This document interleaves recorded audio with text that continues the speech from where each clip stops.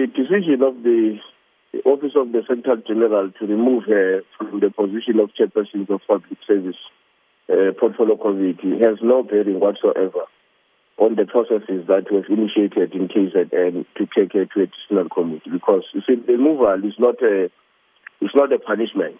In our view, the reason why we wanted her and we still wanted to be brought before a decisional committee was because we believe that her actions deserve to be punished in one or the other, and the removal has got nothing to do with that.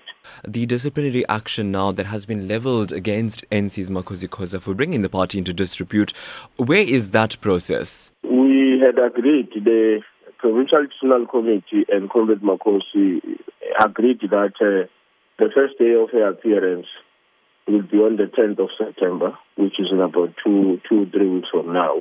But while you say this has no bearing, the fact that she's been removed from her position has no bearing to this disciplinary process, I wonder what weight it could carry, because ultimately this decision comes from the ANC. So are you then saying it doesn't serve as an indication as to where the ANC is likely to go? Well, I don't think it is going to have an impact on the decision to be taken later on by the Provincial Decisional Committee of the ANC.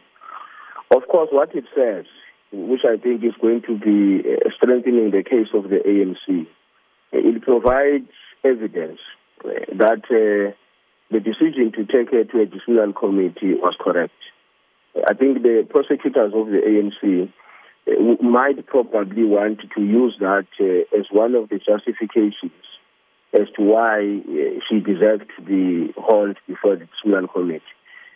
I think that is the extent to which, in our own view, it might be a material factor, but it doesn't really take away the fact that she has been charged, and the charges were not even related to her being the committee chairperson of public administration. You know, the ANC's office at Parliament is very clear that this isn't the beginning of a witch hunt for those MPs that voted against President Jacob Zuma in the latest motion of no confidence.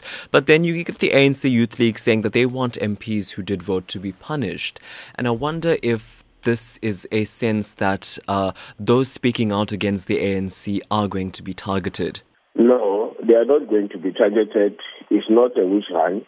What we have said as KwaZulu-Natal leadership of the ANC is that the Secretary General's office should conduct an investigation and establish, where possible, the other members of Parliament who voted against the position of the ANC.